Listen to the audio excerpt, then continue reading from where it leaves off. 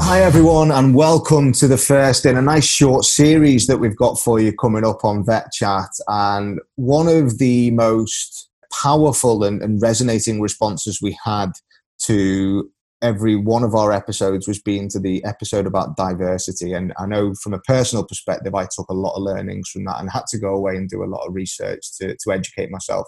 And seemingly a lot of you in the veterinary community also did exactly the same thing, which to me is great because actually it shows that it drummed a message home. And I know one of the things that we discussed very briefly in that was access to the profession. So we thought actually we need to go and drill down a little bit into these topics a bit more. So under no pressure at all, Daniela, who is current president into her last month of presidency at the BVA, in what we are all aware has been really a very quiet year for the organisation. There's been not much for her to do, and as has been a concern for many people over the years, really twiddling her thumbs through the last 12 months. And there's of course no sense of sarcasm about what I've said there. Daniela, it's great to have you again and looking at what we can sort of drill down into as diversity in the profession. And I know that an access point to the profession is something that we have both privately and publicly talked about previously. And you and I have, of course, got very different journeys into the profession. I'll give you mine in a minute, but I just thought, Daniela, could you describe, that sort of journey from deciding to wanting to be a vet to actually, getting into vet school? I think it's certainly one that testifies resilience. But if you could tell people, how you got about getting in and every challenge you faced, that'd be brilliant. I almost feel like I should start singing like I'm in The Sound of Music. Let's start at the very beginning. Anyway, right. Sorry. So my story. I am an inner city kid. Grew up in central London. My parents are immigrants, but I was brought up in a single parent family. So my mum's a cleaner. We have no history of anybody going to university, let alone any science background. And I knew when I was very young, and it was because of a fish that I wanted to become a vet. So we had a pet fish that one day started swimming upside down. I now recognise probably swim bladder or something of the like. But I was very, very, very upset, and I forced my poor mother to stay up all night poking this fish. And when I woke up, in the morning and the fish was still alive, I was determined I never wanted another animal to suffer, and that's why I decided to become a vet. But I was tiny at this point. And I guess my determination continued, but for reasons that I suspect we'll get to as this conversation goes, that the journey wasn't straightforward. So, I did very well at GCSE, went to an inner city comp, went to a sixth form. That entry at that point was based on your attainment at GCSE. And I thought, right, let's do this because it might give me a bit of help, might make my journey a bit smoother. Oh, how wrong was I? For various reasons, I didn't get the grades, which I think we can come back to later as well. And in the end, it took me 5 attempts and a completely separate degree to get into vet school. So I guess that I had many challenges. I think to me, the overriding positive and constant was actually my mother saying to me, I don't care what you do with your life as long as you're happy. And to me, being happy meant becoming a vet. And so whilst we didn't have the money, she didn't have the background to help with getting me there was always that support. There was never a wavering of support saying you need to stop now and you need to think about something else. So yeah, that's my story. Yeah, and I think that's almost the polar opposite in terms of education journey, but very, very similar in terms of familial support to my journey. And I was really lucky, similar inner city kid, although a much smaller city in Liverpool.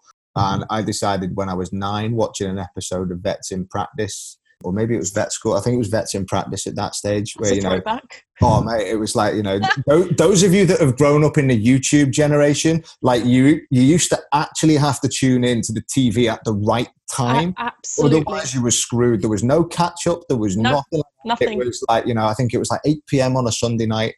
And at that stage, I was still at the age where it's like, right, okay, bath, get ready. Okay, we're down. It's 8 o'clock, Sam. We can have a cup of hot chocolate. Unlike now where we're all sat there with a glass of wine on a Sunday night.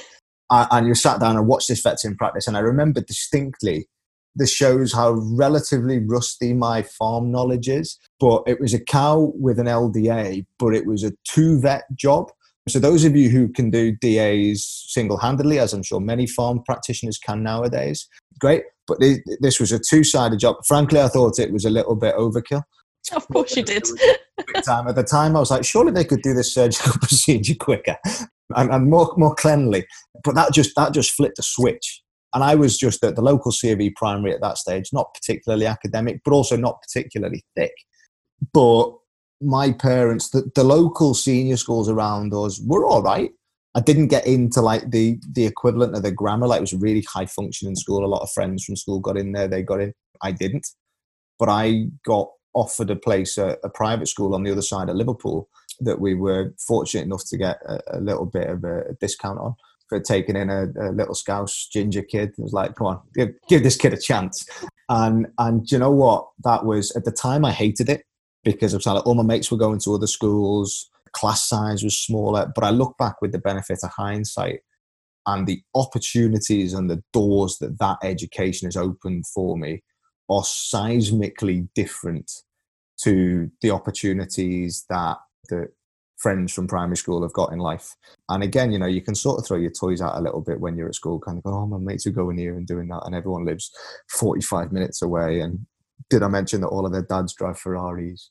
And, my dad turned up in his Volvo. My dad had a Volvo as well. It was an orange rusty Volvo, and it rained inside. Safe and sturdy. You can't beat safe. Yeah. But it was just, and that gave me so many opportunities. But I've only realized that. And I was really weirdly ashamed of the opportunity that it gave me. And I was always a bit reticent to say, oh, do you know what, I went to private school. But then I turned up at vet school, and, I had to work. I had to properly graft to get my grades. And I scraped them by like 1 mark. We were the first year to do AS levels and A2s. And I literally scraped it by 1 mark. But at no way, shape or form did my parents ever say anything other to me than, you'll do it. But you have to put the graft in. Like, I did work experience at Chester Zoo, which was like 45 minutes from our house. And I did a month there. And my dad drove me and picked me up every day. And that is, we go on about the sacrifices that we make to get to vet school, but other people around us that we don't identify at the time. Because, you're kids, you're focused in your own little world. But you look back and go, God, you know what? My mum and dad have made. I mean, they have had some dinners out on us over the years, but they opened the door for us. My mum's entire salary went on sending us to school, and that was a conscious decision they made.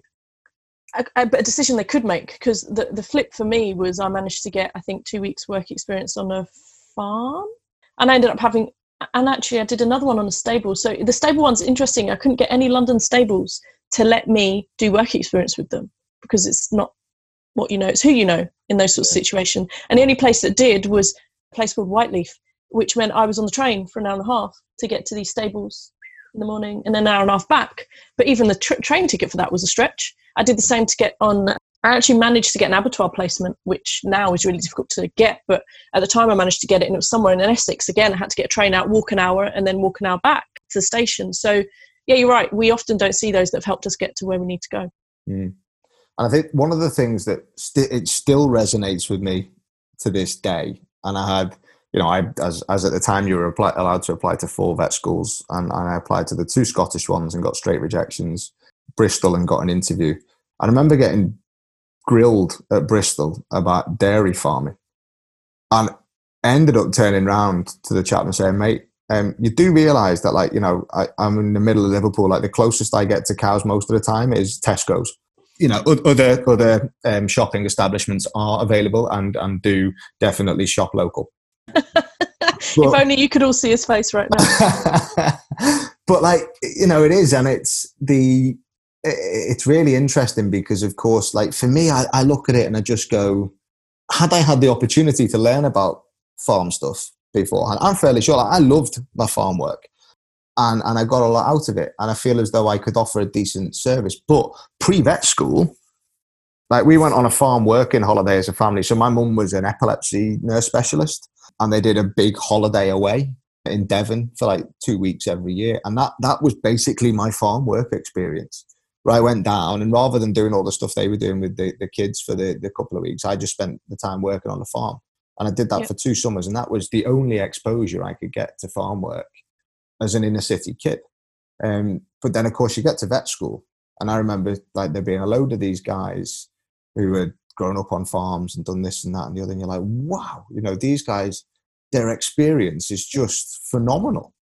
But I think it's really important that as we have these conversations, we don't make people feel bad for having those experiences or those connections or having gone to private school. I think it's really important because often when I have these conversations, people take it as me having an attack, or it being an attack on people that have been privately educated or have farming backgrounds or equine backgrounds or whatever. And that's not at all. But I do think when we're talking about increasing access to the profession, we have to acknowledge those sort of extra bits of help that some of people have and accept, and there's good evidence behind this, that someone's background really does define their chances in terms of outcome. And it's why the profession looks the way it does. Yeah. And obviously you talk about the profession looking the way it does.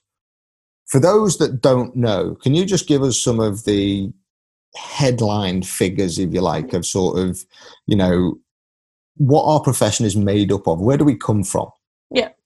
So we are, I don't have the exact stats to hand, but we are significantly disproportionately privately educated. Only about 3.5% of the profession is from a Black or minority ethnic group. And our gender is skewed as well. Now, we can have a whole conversation about gender, but we are becoming an overwhelmingly female population. And the interesting factor, the reason I do bring that up is that often when we start talking about diversity, people go, but what about the boys or the men? And actually, that question comes back, or that answer comes back to exactly what we'll be talking about, which is access. Yeah. Because we are not in a situation where, boys from a middle or upper class background or with family background in science or whatever are choosing. It's not that they can't get into vet school, they are choosing not to. Yeah. And so to me, we need to reframe, especially around the gender, rather than saying, what about the boys? We need to ask, what about the working class boys, for example? So so there are boys that have access that are choosing not to come into the profession, but there are boys that don't even consider the profession. And that's where the skew comes. So yeah, overwhelmingly privately educated. We don't have any form of ethnic diversity really, and we are heading towards predominantly female profession. So that's where we are at the moment, but there are good reasons for it. Yeah, and I think, as a profession, obviously the last 2 decades have been monumentally, disabling isn't the right word, but there's been seismic changes in the profession over the last 20 years. Like, I got into vet school in 2002. And God, that seems like some of you are in vet school now and thinking about vet school. You weren't even born when I got in. So, embrace your youth. Years are probably probably born the year you went to. It's anyway, horrible to think about this. It's okay. We're still fine. But yeah, like when I got in, there was a majority independent practice, et cetera, et cetera. So, corporate practice wasn't really a thing, but it was very much considered that to go to vet school, you had to be the cream of the cream academically. And I hold my hands up, and those of you that have ever worked with me or come alongside of me will probably, I dare say, agree. I am not the cream of the cream. I'm intelligent and I am pragmatic and sensible. But how do we get the message out to wider society? Not, the veterinary profession is tiny and our touch points with wider society is actually massive. You think of how many consultations we do with people that have got kids that maybe want to be a vet and so on and so on. We've all had that consult where it's like, would you do it again? And how many of us have actually, oh God, no. Or how many of us have said, yeah, do you know what? Do this, do that, the other. But how do we get people to understand what you actually need to be a vet? So if we step back a second, the problem we are facing is not exclusive to the veterinary profession. The reason why our profession looks the way it looks isn't necessarily the fault of the profession. It's a systemic problem, but it's something that we need to recognise and accept. So just a couple of things that you said there. There's this perception that you have to be academically exceptional to even get into vet school. The application rate at the moment in terms of application to places is 2 to 1. So we're not actually as competitive as most of us think, because when you speak to most people, they'll say the veterinary profession is the hardest one to get into. Not factually correct. When you talk about seismic shift and people talk about the gender shift, for example, the percentage of women applying has always been the same. That's a fact. It's just been sort of, it's flipped round in terms of, let me rephrase that. So it was, from the beginning, it's been overwhelmingly female applicants, but because of a smaller number of spaces and how people were accepted, it was an overwhelmingly male population, male profession. As time has gone on, numbers have increased. We have to be clear that the demographics that apply, the demographics that you see in the profession. So, you know, if you look at, whether you look at gender, whether you look at ethnicity, whether you look at educational background, they reflect. So it's not that we are having a bias issue at the point of selection. Our problem comes before selection. Our problem comes in talking to kids and getting them to consider it. And there is some really, really good evidence out there as to why it happens. So those of you that have spoken to me about this before will have heard about the Aspires project. Have you heard about this, Ben? I've heard it, but I don't know about it. Yeah, so the Aspires project is something, it's run by KCL, and it is a longitudinal research project, right? And it has looked at kids and started at like tiny, I think it's somewhere between 4 and 8 years old. And those kids, they follow through, and those kids are now at university. And what they've done is they've tracked their attitudes towards STEM subjects and their aspirations and what has actually happened to them. And there is some really, really interesting data that's come out of it, which, if we step back, reflects perfectly in terms of what we see in our profession. So one of their so there's a few key findings, but one of them, for example, an interest in science doesn't necessarily translate to science aspirations. So if you ask kids, they really, really enjoy science. That is not the problem. It's not that we don't have kids that enjoy science, but comes back to what you were saying. Kids don't see it as for them. They don't think they have the correct mind. They don't think they're clever enough. They think that it's you need to be specifically brainy. And so whilst they're interested in it and they see the value in it, the desire to pursue it falls because they don't have any self-belief. The interesting part is that the whole of the educational system is what patterns that belief and society's belief. So, and I think if we think about that, that's probably where you and I have been lucky. Because we both had an interest, and we were both encouraged to do it. And despite the fact neither of us saw ourselves as clever enough, someone said, you can do it. Yeah. So that's one aspect. So we have kids out there that would probably love a career in vet medicine, but they don't see it as for them. You know, they don't look up and see people that look like them. They don't look up and see people that came from their background. So that's one thing. I think a key thing that we've also touched on is science capital. And there's a difference between you and I when it comes to science capital. So science capital is about an individual's science-related exposure. So what around them, so do they have people around them that have science-related qualifications? Do they understand science-related stuff? Do they have a knowledge about science and how it works? Do they have people who are interested? Do they have social contacts? Do they have access to books and things like that? Yeah. Which is where we have a difference. You had the access to the social contacts and to the people that could take you. I didn't.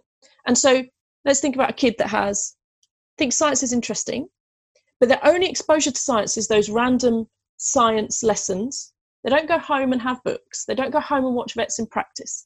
They don't have parents that can take them to farms. So there's another barrier. So that there is actually an example of the difference between being privately educated and not. Yeah. Because in private education, you said the doors opened, they would have really pushed you. They would have, you would have had smaller class sizes, therefore more interactive science lessons. And so there's that aspect. And that is a social problem primarily, because it doesn't matter how good you make the schools.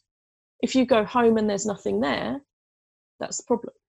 Interesting thing though, I'm talking a lot, so do interrupt me. Outreach programs. Outreach programs aim to increase a person's science capital by providing role models and by piquing an interest. But one thing we have to accept is that outreach programs alone have a limited effect, which blows some people's mind. But let's think about it. You go into a primary school and you meet a 9-year-old and you enthuse that 9-year-old to become a vet, right? Their interest peaks. They'll spend a few weeks reading books, looking on the internet, doing all of this. But then they go home and their parents show no interest. Or they have no contacts, or they don't have a computer, so they can't look on the internet, or they have no money to buy books, so they can't do that. Or the school just keeps telling them it's too hard to be a vet. You've piqued that kid's interest, but it just drops off because there's no consistent aspect there. So I think we as a profession often reach for the outreach programs, and they are brilliant, but we have to accept that they've got limited reach. The most interesting aspect, I think, of this is that the education system in this country is patterned by social inequalities. So it's very much down to how good your teacher is and the funding your school has. So if you are in a school that has high teacher turnover and you've got a different science teacher every term, the likelihood that any form of education is going to stick and make you interested is pretty low. And that is why I say, let's not ask where are the boys, we ask where are the working class boys, because the boys that go to private school or high attaining state schools have all of this. They have all the opportunities. A kid that, I went to an all-girls school, but you know, a boy that went to a type of school like mine would have a constant uphill struggle. And there is what we call gatekeeping throughout the education system. So, you know, when you said you think you have to be the creme de la creme to get into vet school. Yeah. This education system thinks like that about science. Rather than looking at science and seeing this kid has an interest, let's push them, they go, this kid has an interest, but actually only a C-level student. Let's funnel them away from a science career and encourage them to go to more soft careers, which I hate that word because every career has a skill, but, you know, they'll push them more towards the humanities or something like that. Yeah. So imagine you're a poor kid from an inner city school, right? You have high turnover of teachers and teachers that keep telling you can't do it. You don't have any science capital because your mum's a cleaner, your dad's not around, you're looking after your brothers and sisters all the time. Your school doesn't, you know, sort of push your interest and gatekeeps you away from it. And then society in itself, because you don't have the money to reach work experience, because you don't have the contacts, further bats you down. And that's why we have the profession we have. Now, it's not an exclusive problem to us. People often look at the medics and go, well, look at the medics, they've done really good. Their ethnic diversity is great. Sure, dial down into it, 80% of medical students come from 20% of schools. So actually, all we've done is encourage those that have the background to consider a medical career. We've not done anything about the social inequalities that leave so many behind. Yeah. So I'm going to stop talking now, but that's the sort of the complexity of how we increase access. It's not straightforward. Yeah, and it, like you say, it's so multifaceted. And the one thing that resonates with me is the fact that so many people, and I know some people, like, you know, through church and different bits and bobs like that, who, you know, the kids are great. I have to say, I look at this now with, you know, the benefits of a few winters behind me and go, do you know what?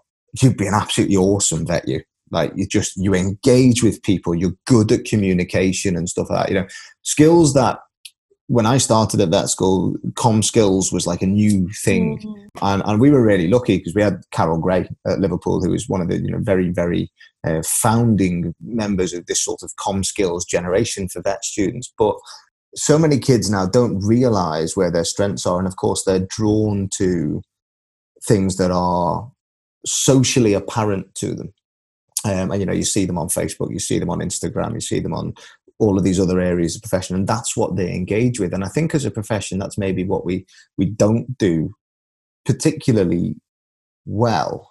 And I don't know how you feel about that, but to me, I think there are, you know, of course there's downsides to being a vet, and, you know, we're all palpably aware of them, but there's some fantastic sides to it as well. I still think our profession is overwhelmingly positive, and I wouldn't choose to do anything else. But you're right. Yeah.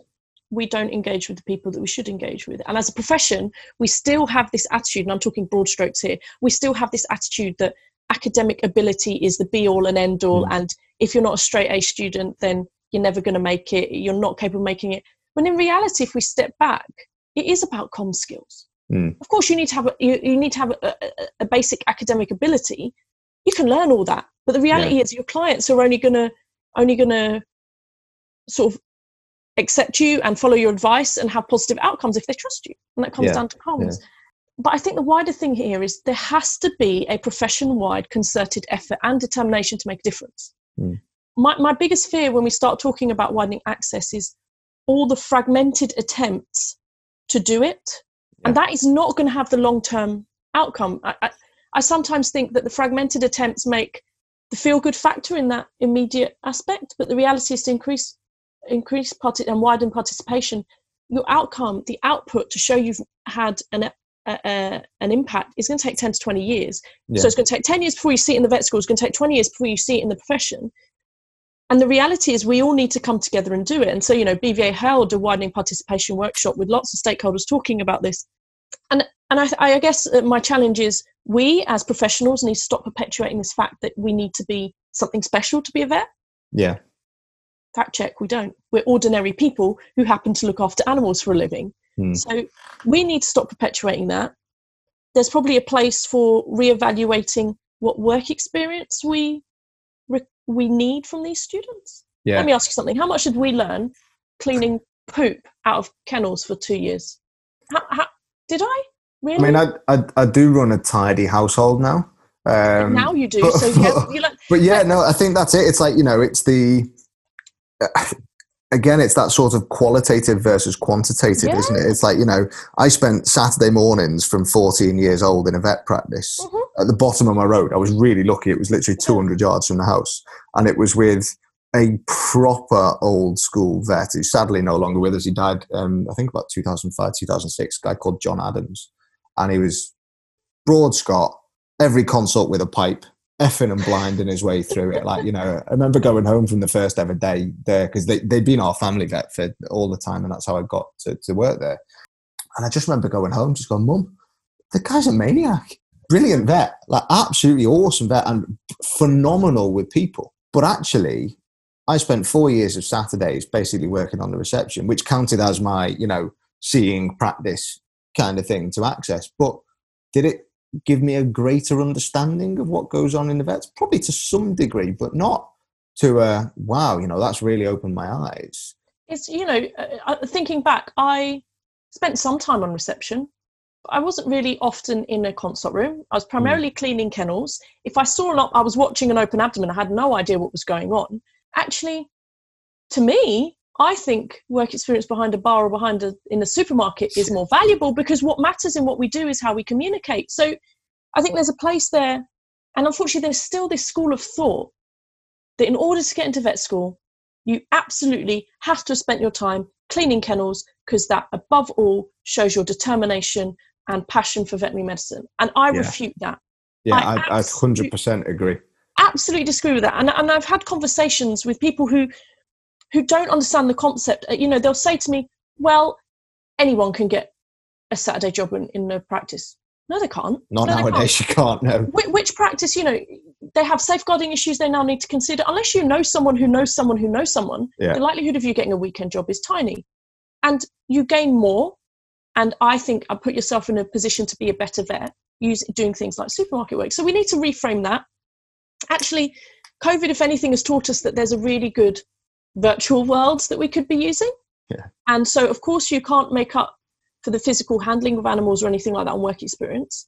But, for example, the Royal College of GPs have a virtual work experience platform. It's 3 days. 1 day of lectures, 1 day you watch videos. So they hired actors, and you see consults with doctors, with nurse practitioners, with receptionists, and it's done in a way that you see what's going on, but then there's speech bubbles that explain what they're thinking about. So you get a real understanding of what it's like to be in a practice, and then you get 1 day in a practice, 1 day that's a structured day in a practice. You follow the relevant people.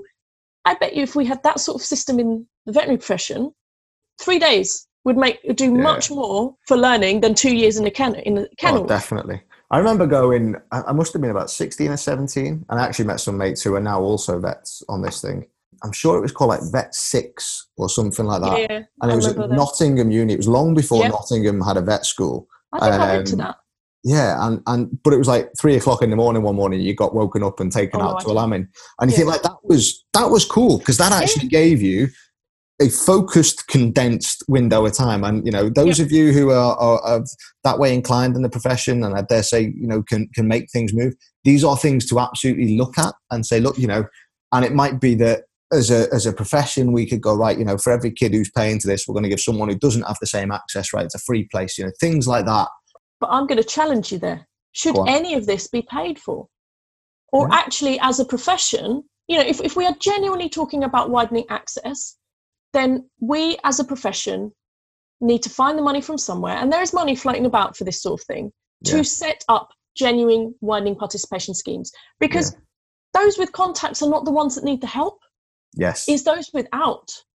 It's those without contacts. It's those that come from inner cities or rural locations where they don't have a farming background, because, you do have disadvantaged rural communities as well. So there's a wider thing here. We need to have a system in place, or develop a system that is work experience, that is accessible and accepted by all vet schools, that is in a geographical location outside of the vicinity of vet schools. Because the other issue we have is vet schools have very good wilding participation programs that work around their individual locations.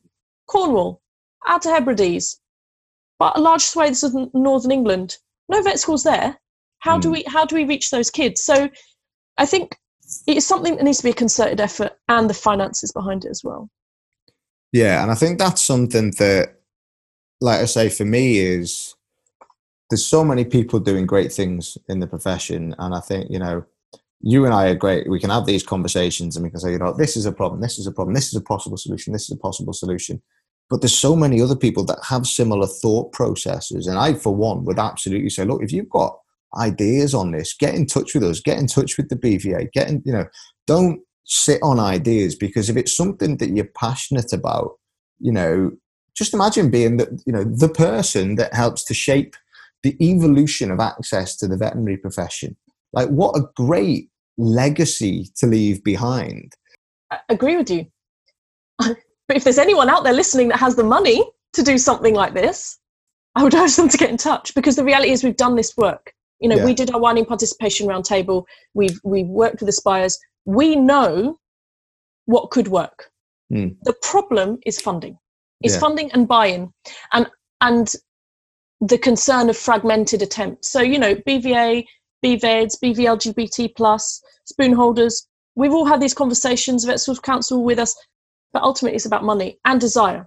And we as a profession need to stop making excuses for where we're at, and making excuses like, but spending every Saturday for 3 years in the kennels is vital to show you make a good vet and you have the determination. Nonsense. I was going to say something else. This is what it's all right. We can edit in a beep. But it's total nonsense. And so, it's complex. It's not straightforward. We still have a profession that thinks we are elite in some way, and we're not. We're just ordinary people. We still have a profession that perpetuates this thought process that you have to be elite in order to get into it. Nonsense. But we also have challenges that there are systemic problems that we need to consider how we can help get over them. Yeah. And I think something that I'm always keen to point out is that some of the best vets I know are still from the elite. I don't think there's something to hide. And I think people, as you said earlier, people sometimes think you're having a go at them for being privileged. There's absolutely no shame in that. But I think being privileged gives you a massive opportunity to help others who are not as privileged. And it's hard because your experiences are different. And sometimes you just cannot relate to the problems. Like for me, I was so blessed that my mum and dad would drop everything. I mean, they must have been, there were three, well, there still are three of us. And they must have been like passing ships in a night for the best part of a decade, because of taking me to one place, taking my sister to another place, then taking my brother elsewhere, then picking us up. And you think, that is a blessed problem to have. And yet, there's people who, getting engagement from their parents for them is the biggest challenge of their daily existence. So I would actively encourage anyone to take any opportunity to speak to anyone you have any exposure to about the profession, and to engage with organizations like the BVA, like the Webinar Vet, like anybody who has got any sway in this profession. And in 10 years' time, wouldn't it be great if we could turn around and go, oh my God, look at the profession now, And I think it's really important to reiterate what you've said. I'm not attacking nor criticizing those that have had a private education, for example, or those that come from a whole, stream of veterinary surgeons, for example. What I am saying is that it shouldn't be a profession that completely excludes the others. The others should have the opportunity to consider this as a profession for them, and at least put in an application. If they then put in an application and they don't get through, well, actually, that's different. But we have a system that means many people won't even put that application in. And that is a problem. That is not the way that we increase diversity. And we all bring different skill sets. I think we all have to acknowledge that our different backgrounds is a positive thing, particularly when it comes to engaging with clients, for example. I like to think I'm a good communicator, but I would suspect that my communication with people, from South London, that when I'm not speaking like this, speak like I would normally speak, actually me as their vet would probably engage them more in their pet's healthcare, for example. So just because you're right, it's not a criticism on those that are publicly educated. If you've got those opportunities, take them, grab them with both hands. But we as a profession need to acknowledge that not everyone does. And if you keep banging the same drum, you get the same tune. Yeah. And I think, it's a monumental task. And I think, it's sometimes tasks like these, there is this picture of a vet that society has, which is blonde-haired, full head of hair, chap, middle ages, check shirt, chinos. And that is, when you speak to everybody, I know when I speak to people, they say, oh God, you're a vet. It's like, but you're Scouse. And so they're thinking like, oh, dude, ouch. But the interesting fact is that is probably not actually the demographic of our profession anymore. Absolutely. Like, because when we're I predominantly female. Yeah. And actually, you look at it now and I go to them, well, actually, I in the 20 practices that I work in, I'm probably one of about 10 blokes across all of those practices. But interestingly, and this is probably one for us down the line, in ownership, obviously there's the corporate change, but there is still this huge swathe, and I'm noticing more and more female owners of practices and female founders of practices.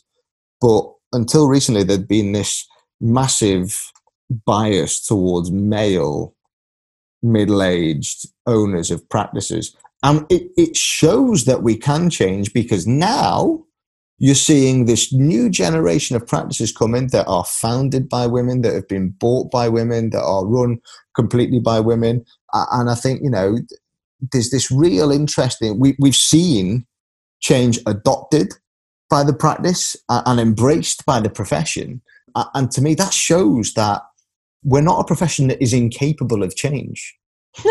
COVID shows you that. Almost overnight. Perhaps in a slightly more succinct fashion. But yeah, like, to me, that shows that actually changing access to the profession is not impossible. No, it's not. But you've highlighted two. There might be things for different days, but the gender thing about women and the change in practice ownership, there is still a lack of gender equality in the profession, and that's where we're having issues. There's good, and I think gender equality and diversity is something else that we should touch on, a different one, but it comes back to role models. The core of this is what you're talking about, is role models. Now, if we just step back a second and look at and just think about the television, and I'm not going to name programs. If you look at the television and TV programs that are directly involved in vets, and I'm generalizing here, but overwhelmingly, they're middle-aged white men that are the main people involved. In my mind, I am thinking of 3 main programs, one based in the north, one based in the south, and one based all over the country. North and south based practices, overwhelmingly white middle-aged men, and certainly their main character, I say characters, they're people, but their main veterinary surgeon involved is a white middle-aged man. This other program has got a better spread. It's almost 50, there's an odd number of them, but it's almost 50-50 in terms of gender, and it has ethnic diversity as well. If you're a kid looking up, let's say you are, I don't know, a black boy or a young girl from a traveller community, you look up and none of them look like you. None of them. None of them have your background. Therefore, there's no role modelling there. But on top of that, you probably go to a school that educationally gatekeeps you and says, well, no, you're not clever enough, you're not elite enough, you can't do science. You don't have a background that provides you the science capital. You're doomed to fail before you start. And that is wrong. Now, there'll be people listening that go, identity politics is all nonsense. If you're good enough to be a vet, you'll get there. No, what we need to acknowledge is that it's the barriers that we put in place that are the problem, because that person never gets the chance to prove they're good enough. And that is the issue. Yeah, and I think that, to me, and it's interesting looking at the programs over the years. And I think Vets in Practice and Vet School had there was a good mix of blokes and girls on it. And at the same time, I look at, that sort of traditional vet role model of James Herriot that, yeah. that is, when people talk about vets, I have mates that, I've got me in their phone as Ben Veterinary, and things like that. And you think, actually, these have been drilled into people's expectations of what a vet is for 30, 40 years. Yeah. Like that is, it's ingrained. It's ingrained in society as far as even educational establishments. Yeah. So teachers in secondary and primary schools see this as being a vet. When you're presenting with a kid that doesn't fit that, they go, oh, no, too hard. Off you go. Let's go a different way. So who does the responsibility lie with to say, right, okay, this is what we do? Everyone. It's such and this is the thing. When we talk about diversity and inclusion, to me, inclusion is the easiest bit to fix, right? But the diversity aspect is the harder bit because it is so complex. It comes from our ingrained thought processes that we're probably not even aware of. It comes from, and I think if I step back, I have my biases as well, and sometimes they come out, and I have to really check myself. And so we all have our ingrained thought processes on what makes a good vet, what doesn't, what background makes a good vet. We then have the systemic problems of educational gatekeeping, lack of science capital. We have the barriers to entry to vet school, such as work experience and so on. And so I don't think your answer is there's one individual person. I think we as a profession need to stop with this perception that we are some kind of elite. We're not. We're just people doing a job that we enjoy doing. And we need to stop telling kids you'll never make it, it's too hard, it's terrible. We need to stop that. I believe so the educational gatekeeping, the problems with systemic education is perhaps slightly out of our reach. Short of lobbying and things like that, which BVA does do educational lobbying, that needs a whole massive sort of change. And that isn't within any of our remits. What is within our remits, however, is to work together to set out an outreach program that works. Not one where you drop into a classroom and walk out and never come back again. It has to be a sustained outreach project with various touch points along the way to keep these kids going. But that needs funding. And in a way, it also needs egos to be dropped, which sounds very controversial, but it needs everyone to come together. Sounds a bit like COVID again, but it needs everyone to come together and to work together for a solution. Because if we keep doing these tiny little programs here, there and everywhere, there's no coherent structure. There's no long-term sustainable change, and we're missing kids all along the way. Yeah. So I think we have a duty to talk about our profession in a positive light, to encourage kids to stop thinking we're the be-all and end-all. We're not. We're vets. We put fingers up dogs' bottoms and hands up cows' bums. Let's... And if you're doing it the other way around, I would suggest that you really take some guidance in your clinical exams of patients. Yeah. And actually, I guess my plea here would be, if there is anyone listening that thinks, do you know what? I have the systems in place to help with this, or I have the funding, more importantly, because I think that's part of it, that could help with this, I would urge them to get in touch. I have the answers as to what the problems are and what could work. The answers I don't have is how we get it out there, because it involves such a big collaboration, and I'm happy to be the broker of conversations. So if anyone's listening and they think they have the technological or the clinical idea to make a sustainable long-term change, or the funding, get in touch. I think, let's start something. So yes, we all need to be involved, but we need to be involved together. And it's interesting, isn't it? Because we talk about every practice now is switched on, or at least I hope most practices are switched on to client engagement. Mm-hmm. But as a profession, we absolutely have to be switched on to the next generation engagement, which means, in the same way that we send our clients reminders for their flea and wormers and reminders for their flu vaccines, that's for that. You can tell that I've been watching far too much vaccination at the moment with COVID. So, reminders for their vaccinations, reminders for X, Y, Z, to keep them engaged with us as a practice. So my challenge to you is to broaden that, to widen your gaze and to say, right, let's do this bigger and broader to the youth, and say, and you know what, actually, maybe it's not even to the youth, maybe it's to people who are in their early 20s who haven't even considered veterinary practice, and go, do you know what, guys, actually, you could do this. Yep. But as Daniela rightly says, and I think it is the perfect point to end on, we have a responsibility, whether we like it or not, to our profession. Because actually, if we don't engage with it and we don't involve, it's distinctly possible that there may be no profession in years ahead, and it might just become something else that is swallowed up by the evolution of sort of, you know, the industrial world, and becomes just another industry.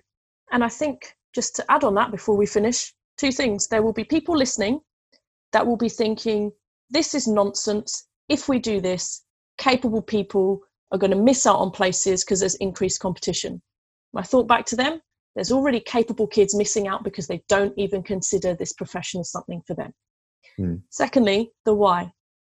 To me and to you, the answer here is it's the right thing to do to facilitate more people to come into the profession. For those hard-nosed people amongst you who don't want to accept the moral reason for it, if you want to make a business reason, there is very good evidence out there that diverse teams result in better outcomes. So if we want a good future for our profession, we can improve it with a more diverse team. And the only way we do that is by encouraging kids from diverse backgrounds to enter our profession. And I think for me, one of the greatest pieces of evidence for that is that I became a vet because of my touch points with veterinary professionals as a kid. Like John Adams and a vet called Nicola Southern, who were fundamental. I actually found the letter that Nicola wrote as a piece of supporting literature for me to get into vet school. I found that when I moved house recently, and it very much sort of made me reflective. And as you do, that I actually got a bit choked up at the time. But the engagement of those vets in my personal journey has stuck with me and will stick with me for my entire professional journey. So my challenge to you as individuals would be, wouldn't it be great if in 20, 30, 40 years' time, there's some adult who's turned around going, do you remember such and such? I became a vet because of him, or I became a vet because of her, or I became a vet because of them. And actually, that sits nicely to me. So yeah, I think that's the perfect point to end on. Daniela, as always, thank you. I'm aware that we're brilliant at keeping to our sort of 20-minute time frame for our conversations. Those of you that have complaints about our ramblings, please do send them in to, sorry, but you don't have control over how long our episodes are at webinarvet.com. So yeah, we shall be doing several episodes on this, looking at the various different aspects of people's journey into veterinary medicine, science, life. The next one we're going to look at is the sort of the diversity and the sort of challenges that go with vet student life, and then we'll move on from there. I'm fairly sure you can follow the pattern from that point. But yeah, Daniela, as always, thank you. And yeah, the next one will be coming soon.